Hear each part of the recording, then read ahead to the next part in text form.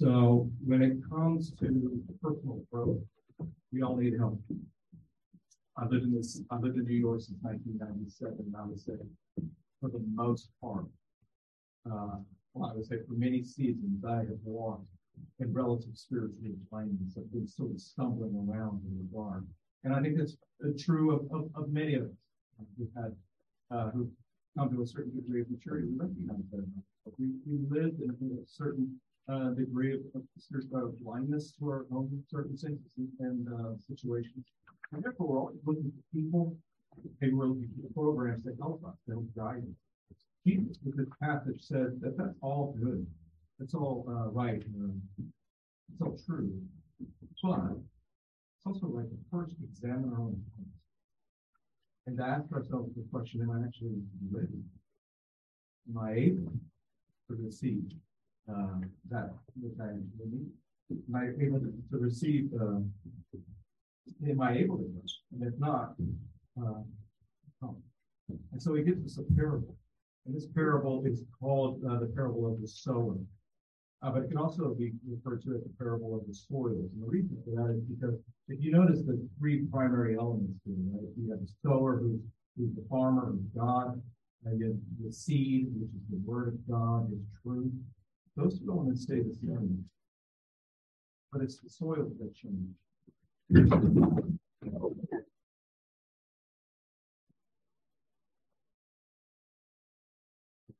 It's the soils that stay the same. Or excuse me, it's the soils that change. And so Jesus provides us a parable to examine our own hearts, to examine behavior.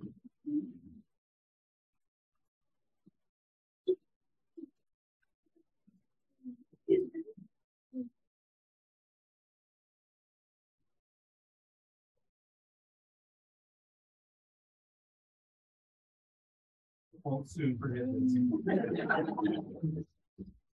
And I don't think you either will either. So here, I'm going to use it about.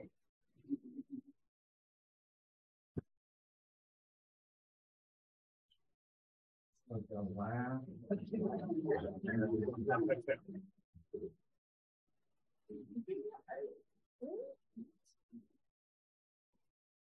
Yeah.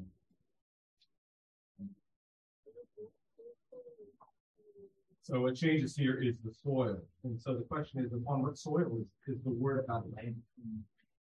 Right? Upon what soil, upon what condition is your heart when you hear the word of God? Is it hard? Is it thorny? Is it dried out? Or is it fertile? Are you able to receive the word? And if it is fertile, how come? How is it fertile? And so our present awareness of our spiritual condition is one of the primary means through which we're able to grow. It's one of the primary things we need to focus on so that we're able to grow. So Jesus gives us this parable. And within this parable, he uses particular language as it's thinking. He says that within this parable are the secrets of the kingdom of God. The secrets of the kingdom of God. And what is the secret? The secret is a fact. It's actually mysterious. And so let's look at some facts that are actually fairly mysterious to all of us. And let's look at three secrets. The secret of you, the secret of God, and the secret about others. So the secret about you, the human condition, the secret about God, and the secret about those around us. So first, the secret about you. What's the secret about us as human beings? Every one of us. The first secret I think we can learn about is that contrary to our assumptions, though we recognize we're in need, we're not always willing, able, or ready to receive that which we actually need. Though we know that we actually need help in this life, that we're not actually willing, ready, or able often to receive the very thing that we need. Now, I would say, like, part of spiritual growth is the humility to recognize, boy, I need help in this life. Right? And I would say most of the people that I know would say, I'm looking for them. But we also assume that if I were to come into contact with that thing that I need, I'd be able to recognize what it is. If I were a man in the desert and I saw a tall glass of water, I would recognize it for what it is and I'd take it in and glass. Spiritually speaking, we're told that it's actually not true. That we're not ready, willing, and able to receive the very thing that we actually need. It came home for me when I was in seminary. A guy named Christopher Hitchens came through the seminary, and he was debating the merits of Christianity, the merits of religion, and the religion is good or bad for humanity. And he was debating a lot of seminary professors and so on and so forth. And he came to a parable. Now, Christopher Hitchens, if you know Hitchens, you know he is brilliant. He is frustrating as he is enjoyable to read and listen to. You cannot help but be attracted by his mind and his wit. You want to have a meal with this guy. And yet he's diametrically opposed to Christianity and the idea of God. But he's brilliant. That's unquestionable. But he comes to this parable, and he's in this debate, and out of his humility, he hears something, and he says about the parable of the prodigal son. I've never heard that interpretation before. He learned something for the first time, and he confessed it. What was compelling to me was what he learned for the first time was the most basic aspect of it. This man was so brilliant. And yet the fundamental truth that most kids in children's ministry would know at the end of the first year, I won't go into it, was a mystery. So parables are interesting devices, they're interesting healing devices. People use them all the time. What they are is an illustration that doesn't just prove a point. It's an illustration that provides an indication against the people. It's an illustration that is wrong about humanity, the ability to receive that which we actually need. And Hitchens is at the end. So, as we come to this, let's recognize our own suspicion that there may be something beautiful in this parable. There may be a real blessing in this. And yet, there's a barrier. There's a barrier. And so let me just invite you to enter into it a little bit, to hang with me despite this wonderful beginning, and to enter into it. One time I was invited to a friend's apartment, and I believe he lived in a studio apartment. He lived in the city his entire life. This apartment was handed down to him. So I went in, and I realized once I got inside the apartment, it wasn't a studio at all. In fact, it was multiple apartments that were joined together. And when I got in, I was a little surprised because I continued to spend time in that house. Every time I came around, there was another room. There was another hallway that led to another room and another kitchen. I was completely surprised. Similar, that's how parables work. And so I would imagine that today you'll see some aspects that maybe you haven't seen before. But as it sits with you, as you read, allow it to inform you and expand your hearts and minds. Okay? Let's talk about the parable. Jesus is talking to a crowd of people. It's a diverse crowd. And if you want to know who they probably are, you can look in chapter 7. In chapter 7, Jesus has been ministering and speaking to a lot of different people, some scribes, some religious scholars, Pharisees, religious experts. He has ministered to a woman caught in sin, a sinful woman. We find out later that it's Mary Magdalene in chapter 8. So this is a woman who's a trafficked person. She was perhaps a sex worker. We don't know all the details there, but I think it's safe to assume, tradition tells us she was a trafficked individual. So she's there, but it's also almost a universally agrarian culture. So for Jesus to use a parable about farmers would have been would have spoke right to the community. Everybody, whether they're actually a farmer, or their brothers were farmers, or whoever was farmers, they all knew farming was about it. And so he speaks to this community, and he describes a farmer who sows seed. And there are four different implications for the seed that's sown, or four different terrains, shall I say, that the seed lands upon. The first is hard, right? It's a hard soil. And when it lands, it just stays on the top. Why? Because it's been walked on. it's been in some real sense neglected. Now, imagine a field with multiple rows that have been dedicated for planting. They have been nurtured, cultivated so that they can experience growth, harvest. In between those rows are neglected space. They're the space you have to walk upon. You have to say, I gotta sacrifice this, they're not gonna get to see. We're gonna cultivate these other areas. And so this neglected space, that's what he's talking about. He's talking about the space that's utilized and walk through. And so when it hits that, of course, it can't penetrate, can't get deep, and therefore what happens? The birds come, they fly away. Every farmer would have said, I hate it when that happens. They're taking seed, they're taking food out of my baby's mouth. I hate it. The second soil is a dry soil. And we think about it, it's just rocky, but when we think about it, think about dry because of the heat, because of the conditions. And so if this seed is the word of God, what happens is the word of God lands in the soil and it begins to grow. It begins to have life. There's an excitement by the word. And yet, the circumstances and the situation in which that seed is fallen is not conducive to long-standing growth. So what that means is the heat often means trials and tribulations. So trials set in, and therefore it prohibits the opportunity for the seed to actually take root and flourish. So it's dry, no moisture, it dies. The second, or the third soil is a fertile soil. And it might be too fertile. Everything grows in this. The word of God grows, the word of man grows, the word of industry and lust and power, everything grows in this.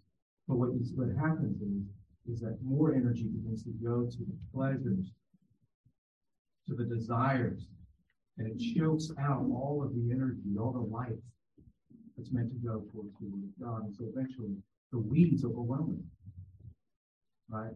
And so in those, in the first, second, and third, all the farmers would have said, I've had that experience. I've seen crops begin to grow, and I have no control over that. It was the season, it was the weather. I have no control over that. I broke my leg. I couldn't tend to the soil. It was the circumstances. And then they'd also look at the soil and they'd say, that was super fertile. And they'd say, I can't, it's growing, but everything else is growing. I can't weed enough. I can't till enough. It's thriving and dying at the same time. And the fourth soil is, of course, the one everybody wants. It's the one that everybody hopes for. It's the one where you put the seed in the ground and life comes up out of the ground and there's fruit in each and every seed. It's the one that everybody celebrates, right? It's so easy that happens. And so you have these four particular soils. And Jesus is saying that these soils are much like the human heart. That our hearts are all, it's easy to think about this, Paul said, but it's easy to think about this passage in fatalistic terms. But let's not do that. Let's think about how our hearts look like this in different seasons too. The human heart is complex. And so our hearts can look very much like this too. And therefore, was able to receive the very same that we actually need. That's the people. We need things that we're not always able to receive. The second part is the secret about God. Seeds were valuable. They were so valuable. I intimated just a minute ago how valuable they were. He did not want to waste seeds. That was sustenance for your babies. That was sustenance for your family, for your neighbors. You were counted on to produce a harvest.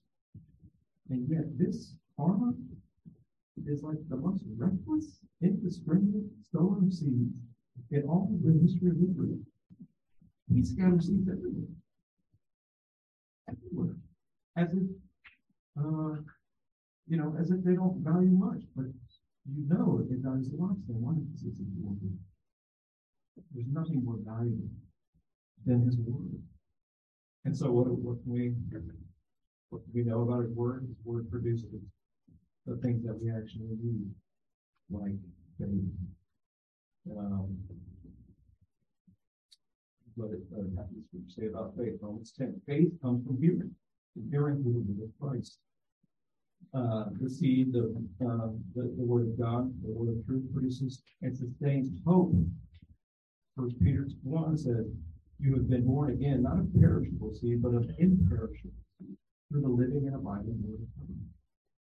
It produces and sustains joy.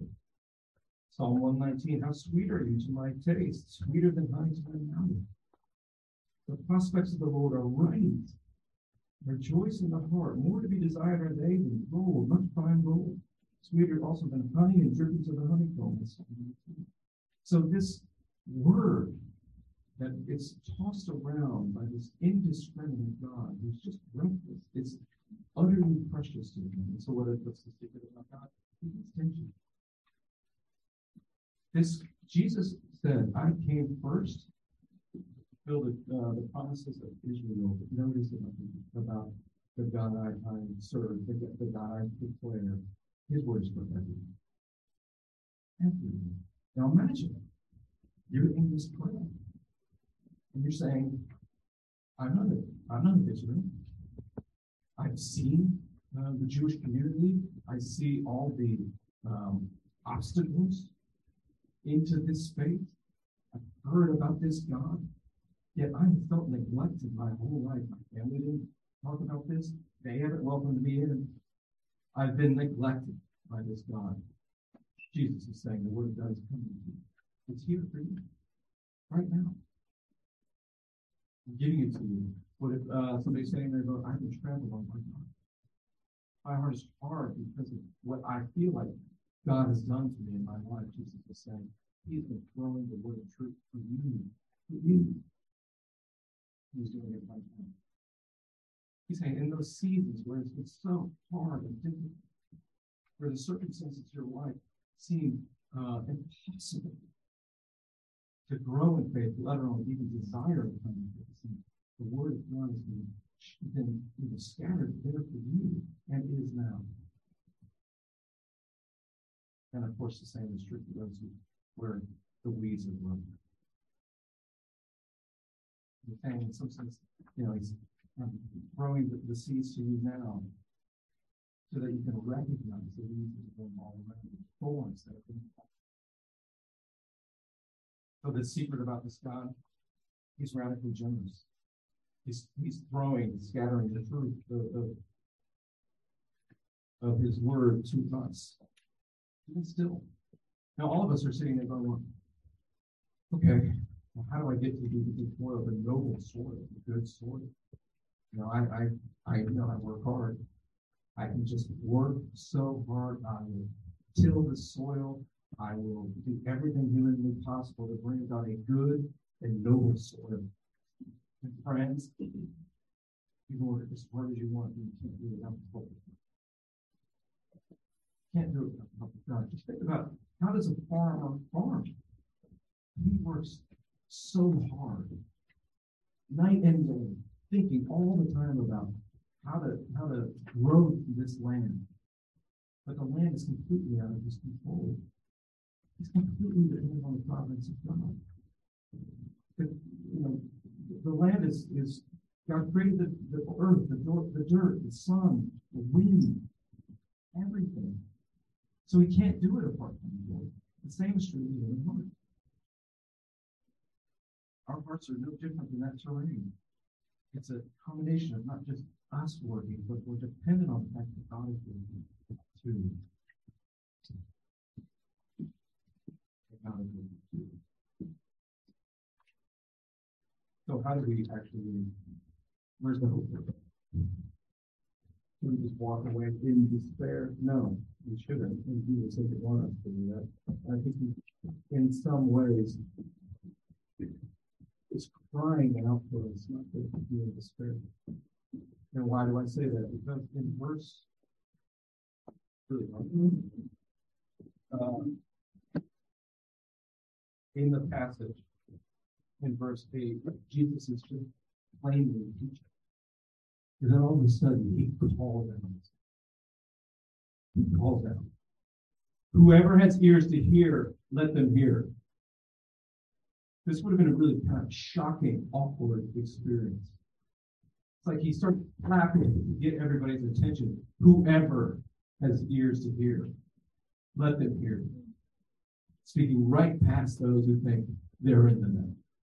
Speaking right past the religious leaders, those who think that they were born with a noble and righteous soil. He says this is for anybody. So it's important for us to see or hear Jesus and to see Jesus. Hear his words, also to see him. Jesus is the Word of God come in the flesh. Right? He's the Word of God come in the flesh. And what we're told is that if we put our attention on him, then our lives can be fruitful too. But not just put our attention on him, but to have his word come into our very being. How does all of that happen? By the work of the Spirit, but it happens by watching him embody what actually takes place in our hearts. And that is the seed has to die. So Jesus comes the Word, right? But he also comes to the hardest of hearts. He comes to the ground, the hardest of ground, and what happens? He's buried. And through that, in the tomb, he rises again as what? As the first fruits of a new creation. So we can work as hard as we want, but it's not until we begin to see Jesus as the living God come in the flesh as the Word who dies so that we can actually live to a new life, that our hearts begin to say, this is a God that I can feel safe with. This is a God who's not neglected me in any way, shape, or form. This is a God worth fighting for. You know, think about Jesus on the cross. On the cross, there's two other places where Jesus called out. There's one here where he called out to the crowds. There's a second where he called out to the temple, right? Where he's challenging the religious authorities and the thievery of what's taking place in the temple. But on the cross, he says, my God, why has that happened? Now, if you've heard him scream, yell in these particular places, you probably would take note when he's screaming. And if you're feeling like God has neglected you, he's saying, he's not neglected you, he's neglected me right now. So that your hearts can be good and noble. You know, in Mark 10, somebody comes to Jesus and he says, Jesus, how do I inherit eternal life? And Jesus says, why do you call me good? There's nobody good but God. And he's trying to lead him to something, which is that there's a goodness about Jesus that reflects the glory of God. Because he's the Son of God. But the scripture also says that this is a noble soul. How is it noble soul? It's noble because Christ is noble. And that he does for us what we refuse to do for ourselves, which is die for ourselves. So that we can bear fruit that is not just an honor and a blessing to God, but to everybody in this room, to the world, to the city. You know, we all know the fruits of ambition, or the fruits of lust, or the fruits of self-centered behavior. But look at the fruits that Jesus, encourages and promises: love, joy, peace, patience, kindness.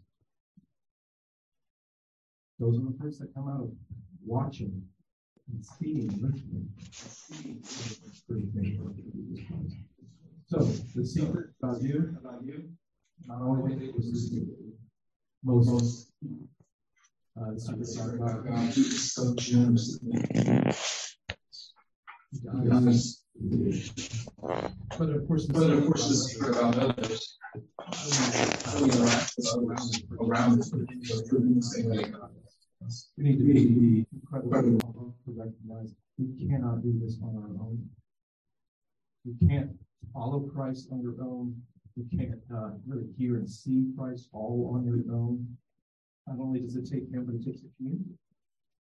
And if you're in a community, then that means that farmers knew you can't farm alone. It takes a community. It takes a whole community of people to bring the harvest together. And that was a community that understood patience very well. They understood hard work really well. But they also knew they had a great community. Done. So let's be that. Sorry, terrible.